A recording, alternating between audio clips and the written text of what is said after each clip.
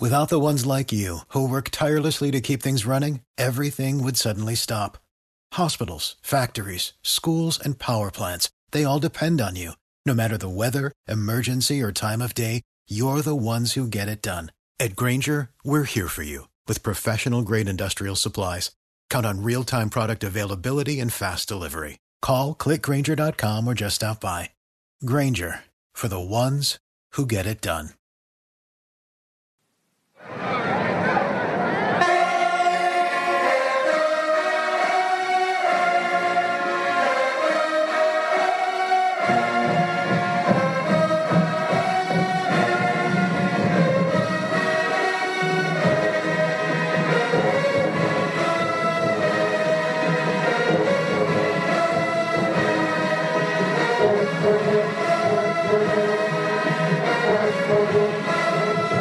Tiger fans, welcome to the official Tiger Talk with the 1400 Club podcast, bringing you all the latest news, updates, and buzz surrounding your mighty JSU Tigers. I am the Corey C. Be sure to download and subscribe to the podcast to be notified of every new episode. Apple Podcast users, rate and review the show, and everyone, follow Tiger Talk with the 1400 Club on Facebook and Tiger Talk 1400 on Twitter. It all helps the cause, which is the I love Jackson State University. Hosting the show with me today is Charles Bishop. What's going on, Chuck? Hey, how you doing, Corey? Nice to be back on another episode, my friend. Another episode, another Saturday, and another would-be game day. Obviously, we would have been taking on the University of Arkansas Pine Bluff today. And Charles, when you talk about big games and big rivalries that we circle on our calendar, schedule comes out each year, Pine Bluff isn't one of those teams that jumps out at you. Right. You know, we've quietly had some major battles with those Golden Lions and some upsets and some heartbreaking losses over the years. So do you think this is a team that maybe we want to kind of get up for a little bit more going forward? Because we know they get up for us. Yeah, no doubt about it. They're what I call an enigma team. You know, they've had some great teams. They've had some teams that made it to the SWAC championship under Monty Coleman. Some teams that were not so good, but it's always I kind of call them kind of an enigma team where not just the team has to get up for them, but the fan base has to get up for them. But they're a worthy SWAC opponent. And one of those heartbreaking losses to Pine Bluff was back in 2012, the SWAC championship game, and man, I still haven't gotten over that one, Chuck. Yeah, that was a tough one. That was a very tough one. And like we said, you know, Pine Bluff is just kind of one of those enigma teams that, you know, as a fan base, they're not a historic rival, but you try to, you know, get into the spirit of things to get up for them and whatnot. And unfortunately, that day we came up short. But I still have, you know, tough memories of that loss to Pine Bluff, man. Absolutely. Well, in honor of that UAPB game day, we have a special guest who was the starting quarterback in that 2012 title game, none other than Clayton Moore. Welcome to Tiger Talk. Thank you, sir. Thank you, sir. Glad to be here. It's our pleasure. All right, so how have you been, man, since the majority of our fans last saw you and last heard from you? Man, up and down, but right now things are going great. I just started my job with Farm Bureau Insurance right outside of Hattiesburg, Mississippi. Been there almost 2 years in Perry County. And I'm just blessed, man. I got a beautiful wife and two beautiful girls, two beautiful young kids, and life is great. All right, that's great to hear. And of course, it's UAPB game day, as we mentioned, and we suffered a crushing 24-21 overtime loss to those Golden Lions back in that championship game, thanks to a game-winning field goal that was set up by a devastating 95-yard touchdown pass. I'm sure you remember that, and that was the longest play ever in the SWAC title game. So what are some of your memories of that day? Man, that play is vivid. The play before that 95-yard play, I think LeBeau, our defensive end, got a sack. And so at that moment, you know, I think there was like a minute left in the game, 2 minutes maybe. At that moment, I'm thinking the game's over. Mm-hmm. You know, we all did. It's 2nd and 20. I mean, we're celebrating. I'm going crazy. And then the next thing you know, man, I can see that ball floating in the air right now. And the receiver made an outstanding catch. And it was a great play by them two players. Yeah. Clayton, when we kind of take a look back at that game, we were up 14-0 early on, and we're looking to go up by 3 scores. And, kind of a game changer in the game. We had a fumble there in UAPB territory. They returned it 73 yards for a touchdown, and it seemed to kind of change the momentum, if you will. We were still up 21-14 at half, but, how critical was that turnover in terms of kind of changing the momentum of the game? Man, it was huge. I had Rico Richardson one-on-one on the outside. They ran the same coverage that they ran when I threw that first touchdown to Rico. They went cover 0, blitz 2 off the edge. Mm-hmm. And I saw it, and, I think I was going to throw, and I didn't get it off in time. And that play, not only did that play cause a touchdown, but when I ran down to make the tackle, I had a sprained AC joint in my right shoulder. Yeah. That caused me to. I think I did it in the Prairie View game earlier that year, and I had been kind of nursing it, hadn't had a problem, and when I landed, I hit right on my shoulder, and it hurt me the rest of the second half. And that one play just completely changed the game. Wow, yeah, wow. And despite that injury, you went 12 for 25, 158 yards in the score that day. So, what's your self-assessment of how you played personally? Oh man, terrible. I'm my worst critic. I thought my first half was pretty good. I managed the ball. The second half, the third quarter especially. The excuse I'm gonna make is my arm. But at the end of the day, you got to find a way as an athlete. And I think we did in that fourth quarter. I think I had a big run down the sideline. And to put us, in field goal position to go up 2 scores. And then, if you guys remember, I had to come out the next play because I hurt my shoulder again. Mm-hmm. And the next play, they got a sack, I think it was, and it knocked us out of field goal range. And I feel like that one injury right there, that one play when that guy hit me, it completely changed the rest of the game. I see. Well, let me ask this, and I mean, you had a tremendous career at Jackson State. You went on to lead Jackson State to another SWAC title game appearance in 2013, and this was the first time the title game was played in Houston. But when you kind of take a look at those 2012, 2013 teams, just kind of talk about the DNA of those teams and just being able to even get to the championship game in consecutive seasons. Man, those 2 teams had heart. Mm-hmm. They had heart, and we had fight. I wouldn't even say we were the most talented bunch out of the East. I think Alabama A&M had Greg Jenkins at quarterback and Isaiah Crowell and a bunch of great players. Oh yeah, Alabama State. But we found a way. We found a way to win that game. Yeah. And then later on in the year, we go to Prairie View, and I'm speaking on the 2013 team right now. The last wasn't it 2013 was my last year. Mm-hmm. Okay, we went to Prairie View and we get in a shootout with them, and it's like a 50-50 ball game. I mean, our team, both teams, we fought every game, and our losses made us stronger both years. We started both seasons, I think, losing a couple of games, and that just made us so much stronger as a unit. Well, what was it about losing those early games that kind of melded you together, made you stronger?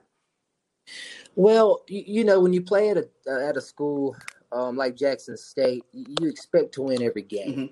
Mm-hmm. It doesn't matter who you play. It's kind of like an Alabama mentality in the SEC. Mm-hmm. So when you lose, it's almost shocking. You're like, wow, what happened? What happened? And so the leaders of the team begin to patrol harder and demand more. And I think that's what we did both years. We had leaders that stepped up and demanded more out of our players. Sure thing. All right, good stuff. And, of course, you went to Jackson State after leaving Ole Miss. So can you talk about how that interest between you and JSU began and what appealed to you about the school and the team? Man, like I said, kind of in my last saying, JSU, is the Alabama of the SEC. I mean, of the SWAC. Mm-hmm. And just the opportunity. I got the opportunity. Coach Knight got in touch with me. Antonio Knight. And yeah. Mm-hmm. Yes. And, I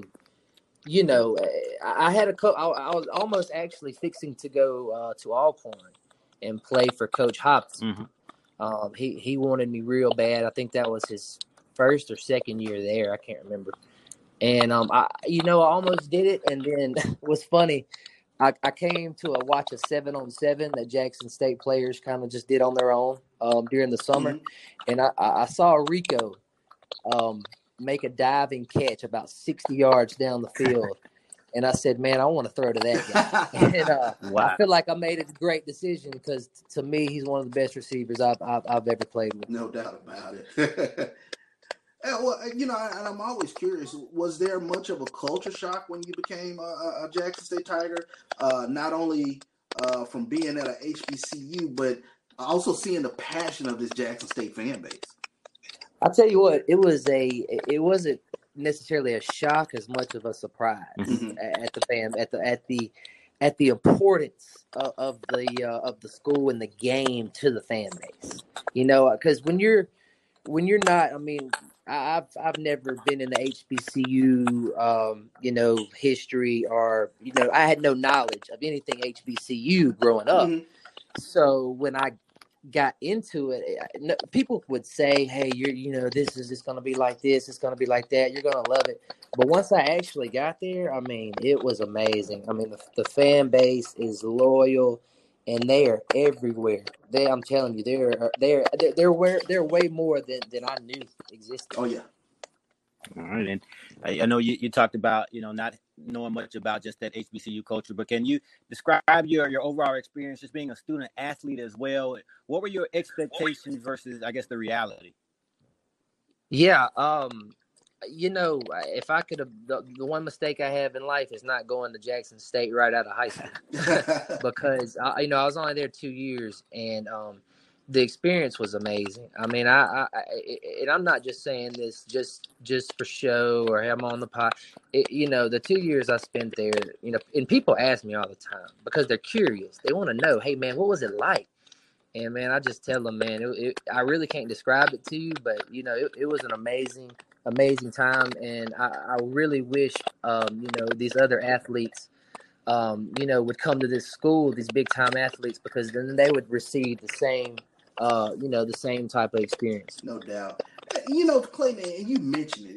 You played in the 2012 SWAC championship with a sprain, joint your shoulder. I mean, you were one of the tougher quarterbacks that we've seen play at Jackson State in terms of playing through injuries. But what was it that kind of inspired your physical play or your toughness at playing quarterback? What inspired it? Yeah. Okay, yeah, man. Ever since a kid, my mom would say, "You're a bull in a china shop." I've always been hard-headed, and I loved contact, to be honest. I love defense more than I did quarterback. I played safety all the way up, and even a little bit in high school. But I just didn't have that athletic ability to play that on the next level. But I had to find a way to win. And when I say win, I mean win even at my position. I got to win the starting job somehow. And my arm, was never better than my opponent. So I had to find a way to make me stand out, and toughness is what people Sure. is probably one of those things. No doubt. Absolutely. Clayton, you mentioned Rico Richardson. I definitely want to take it back to him for a second because you guys had great chemistry, and of course he was the SWAC Offensive Player of the Year in 2012. And what was special about Rico as a receiver? I know you were kind of in awe of him when you saw him, and that kind of helped you get to Jackson State. But once you were actually throwing, special about him? Man, Deshaun Jackson is Rico Richardson. He is that type of player.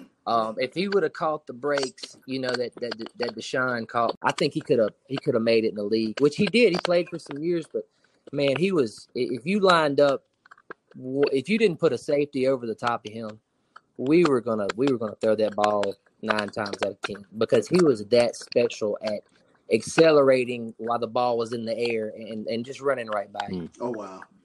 Well, let me ask this question in terms of like under your 2 years under center, man. Were there any particular games or any rivalries or any away venues that kind of stood out for you?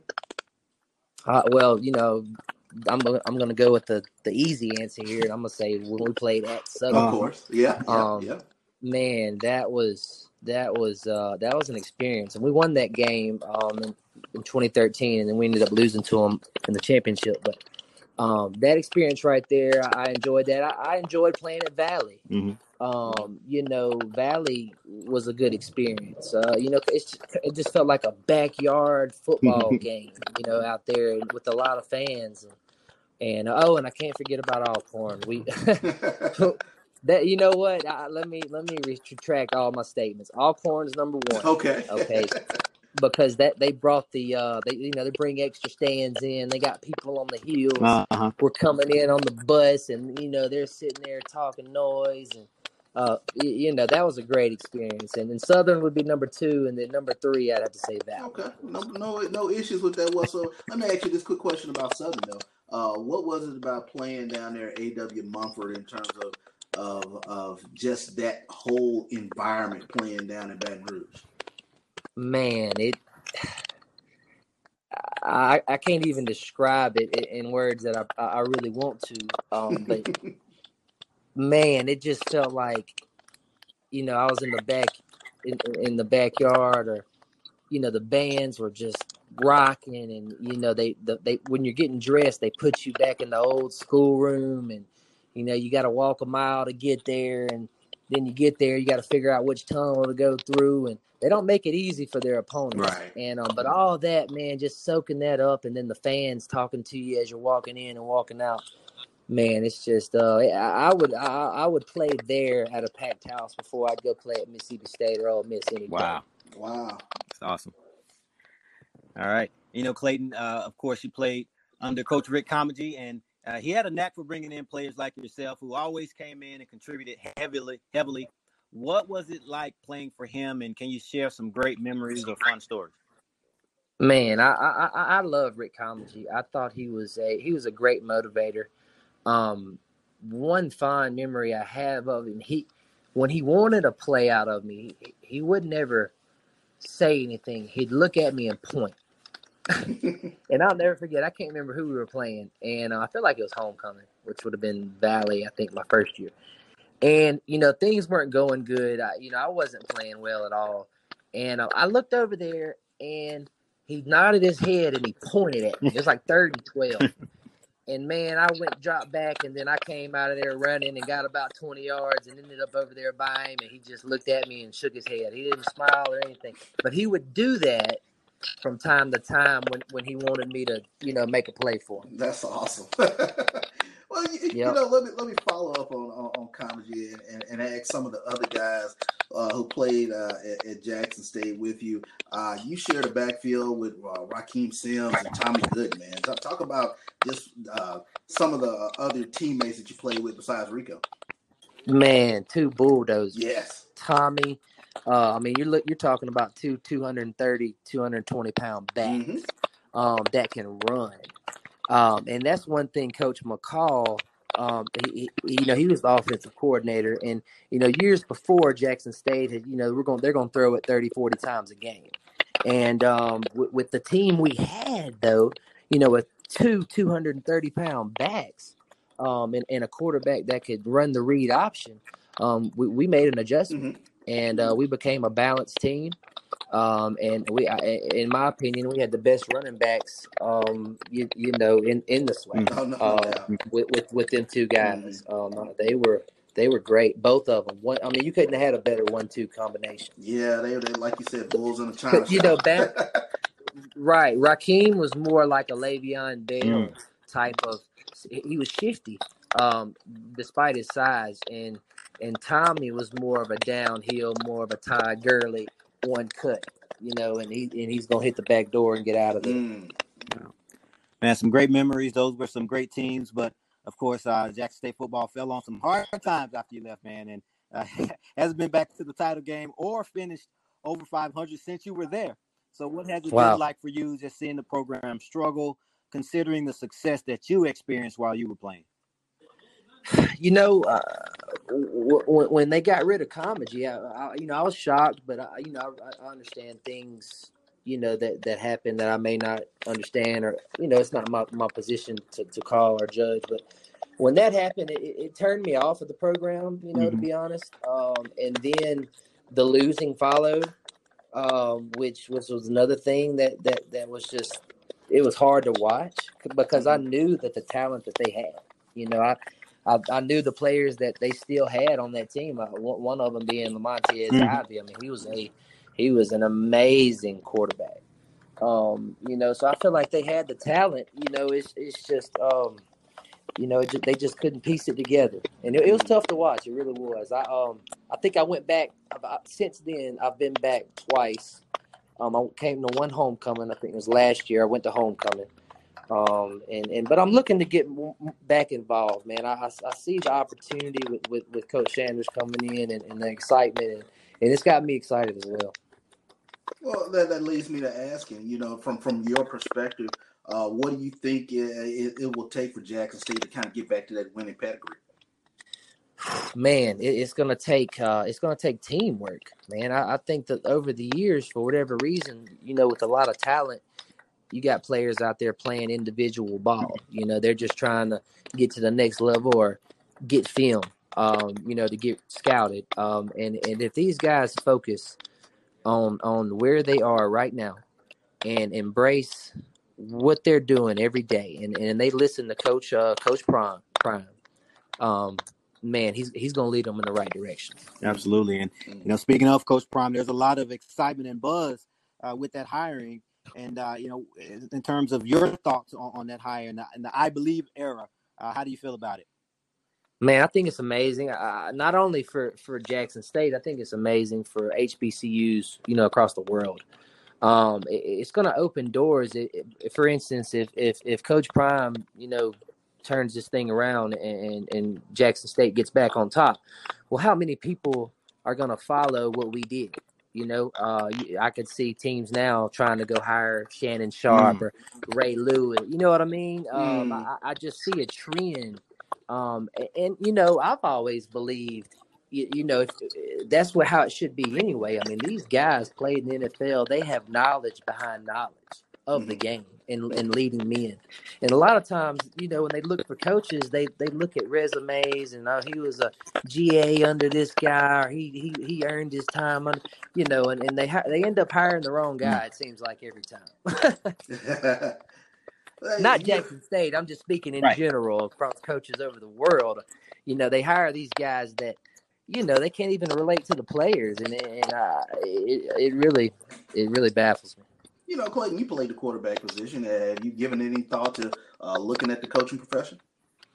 I actually, you guys didn't know this, I guess. I was coaching at Starkville High School for 3 years. I remember that. Oh, yeah. I do. Yes, I was actually coaching Luke Altmaier, who is who's the number one quarterback right now in Mississippi. Well, I think he's the number. He's a 4-star. I know Ty Keys is a good player as well. I'm not sure. But I know he's committed to Florida State right now. And I had him since I had him his 9th grade year. It was 8th grade year, 9th grade year, 10th grade year. And that kid there, man, he's something special as well. Absolutely. Luke Altmaier is his name. You'll see him on TV next year. No doubt about it. Yeah, I do remember that. And as you were talking, I had forgotten about it. But as you were talking, I was saying to myself, boy, he sounds like a coach. Yeah. Man, I can be I enjoyed it. But in the sales profession that I am now, my coaching and my, athletic background is what prepares me, is what prepared me for what I do now. Absolutely. All right. Great stuff. No doubt about it. Hey, man, well, it's been a joy speaking with you. I know the Tiger fans are going to be excited to hear from you. And definitely, man, we want to get you back on campus. We want to get you back to those games, especially during this Deion Sanders era. It's going to be exciting. So look forward to seeing you at some games. Yes, sir. I appreciate y'all having me. Y'all take care. All right. No doubt. Enjoyed it, Clayton. And that'll do it for this episode of Tiger Talk with the 1400 Club. Thank you to all of our listeners. And again, be sure to download and subscribe to the podcast. Apple Podcast listeners, rate and review the show. And everyone, follow Tiger Talk with the 1400 Club on Facebook and Tiger Talk 1400 on Twitter. I can't stress the importance of this enough. We're looking to do some big things with this platform to aid the athletics department, and it all starts with you. Downloading, subscribing, rating, and reviewing the show. And tell every Tiger that you know. We're on all podcast outlets: Apple Podcasts, Google Podcasts, Spotify, CastBox, and so on. And we'll be posting each episode on our Facebook and Twitter pages. As always, thank you for your support. Go Tigers. Hashtag I believe. Hashtag the I love.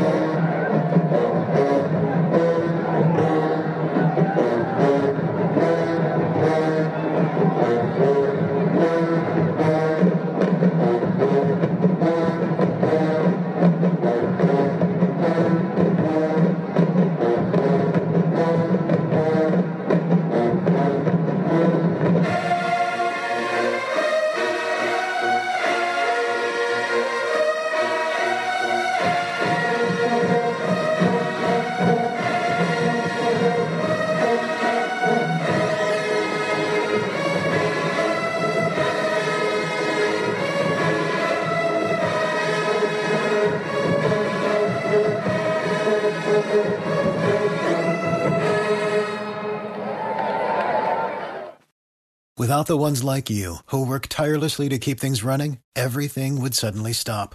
Hospitals, factories, schools, and power plants, they all depend on you. No matter the weather, emergency, or time of day, you're the ones who get it done. At Grainger, we're here for you with professional-grade industrial supplies. Count on real-time product availability and fast delivery. Call, click Grainger.com, or just stop by. Grainger, for the ones who get it done.